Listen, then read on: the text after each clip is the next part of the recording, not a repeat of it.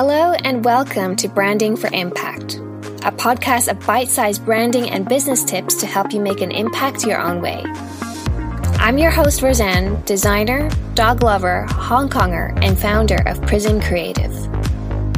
Join me as we talk about all things branding, marketing, and myth-busting when it comes to building a business with impact.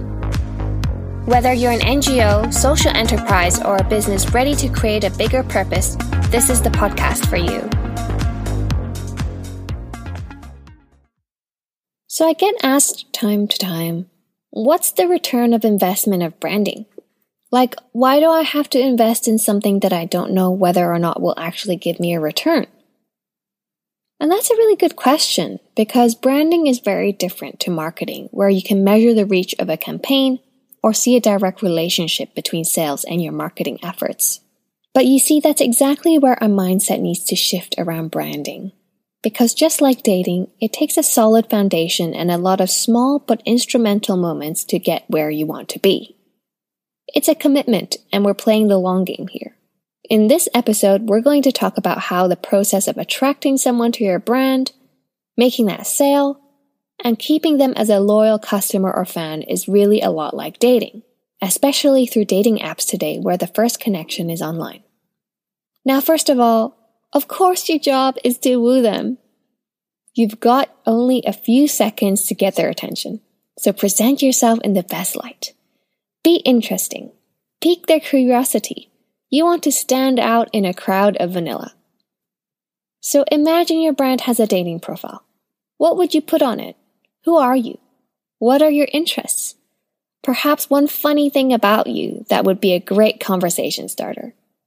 You know, it's not really about being the loudest one in the room, but really speaking to the person on the other end in a way that's relatable and shows off your personality. Number 2, be transparent and honest. So you guys have a good conversation going, there's good banter, and you're ready for a first date. Don't be nervous here.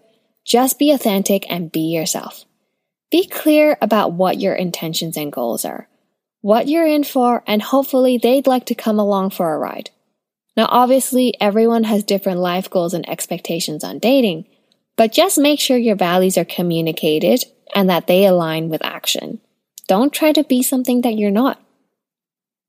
This goes the same for brands. Live and breathe your values. Brands nowadays have a lot of keywords that they associate themselves with, I'm sure you know, like ethical, sustainable, women-led. Well, other than talking the talk, are you really walking the walk? And throughout it all, have you been consistently showing up and communicating that? Now, on the topic of communication, it really puts me off when I'm on a date and the other person just babbles on and I feel like I'm talking to a wall. Which brings us to number 3. Don't be a prick. Listen to the person on the other end. Don't just talk about yourself and how awesome you are, which I'm sure you are. Really listen to what their life goals are, what made them who they are today, what they love, what they hate, what their biggest challenges are. Just like how a good partner is a good listener, a good brand listens to what their audience actually needs. This is why putting yourself out there and talking to people is actually a really important step at the beginning of building a brand, and all the way throughout to keep yourself in check. You want to know that what you're putting out there is going to be well received and reciprocated. I can't stress the number of times where I've been in a meeting, and by the end of it, the client, or really by then soon to be client that never happened, realizes they actually have no product to sell, because they don't even know if the market wants it or not. So hopefully you're having a good time and you feel that this could actually go somewhere. You've gained their interest, you've shown potential, and you've been very patient on listening to their needs. Now, I don't know about you, but right after a first date, I'm not going to ask if they want to meet the parents right away, right? You don't want to scare them away. You just want to focus on the next best step. Say today you went on a coffee date, next time maybe it's a dinner date, and then maybe you bring your friends along to, casually suss this person out. Branding is the same. It's really about building a relationship with your audience so that each time with each interaction, they put a little bit more trust in you. So just focus on selling the next best step. If they clicked on your Instagram page, great. Hopefully you get a follow. Think about what you want them to do next. What is the call to action?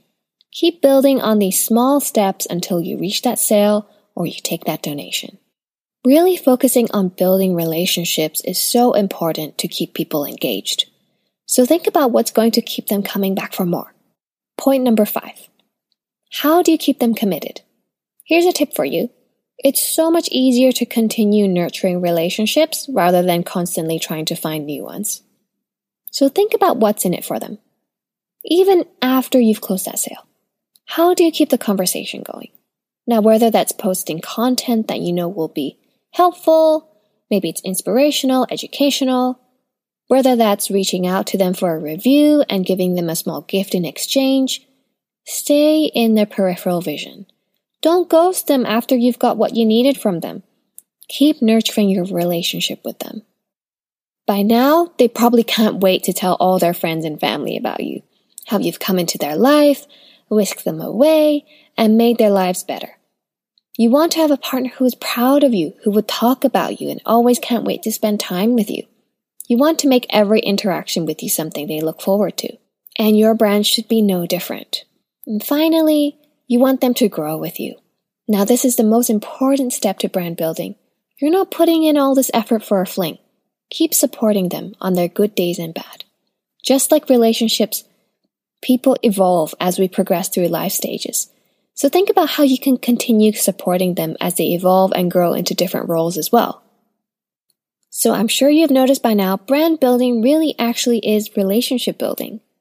When we focus on the bigger picture, it suddenly makes a lot more sense to see branding as a holistic experience, right? Okay, so to sum it all up, how is building a brand actually like dating? Number 1, sound interesting. Imagine your brand on a dating app. What do you want out of your relationship with them? Number 2, be authentic. Don't sell one thing and be another. Align to your values and follow through with actions. Number 3, listen to your audience. Don't just go me. Really listen to what their needs are. Number 4, just focus on selling the next best step until you reach your goal. Number 5, you want a long-term commitment. So think about what will keep them coming for more. Build trust, communicate, show up. Don't ghost them. Number 6, you want them to tell all their friends and family about you. And lastly, you want to be able to grow together with them. Because just like in relationships, people evolve and we want to make sure that we're able to progress and evolve with them through their life stages. So I hope you've enjoyed this episode. If you found it helpful, I'd really appreciate if you could share it with your colleagues, friends, anyone who might benefit from it. And it would really mean the world to me if you could leave a rating or review here. Please remember to hit subscribe so that you don't miss the next episode of our bite-sized branding and business tips for impact. Thank you so much for listening. See you next time.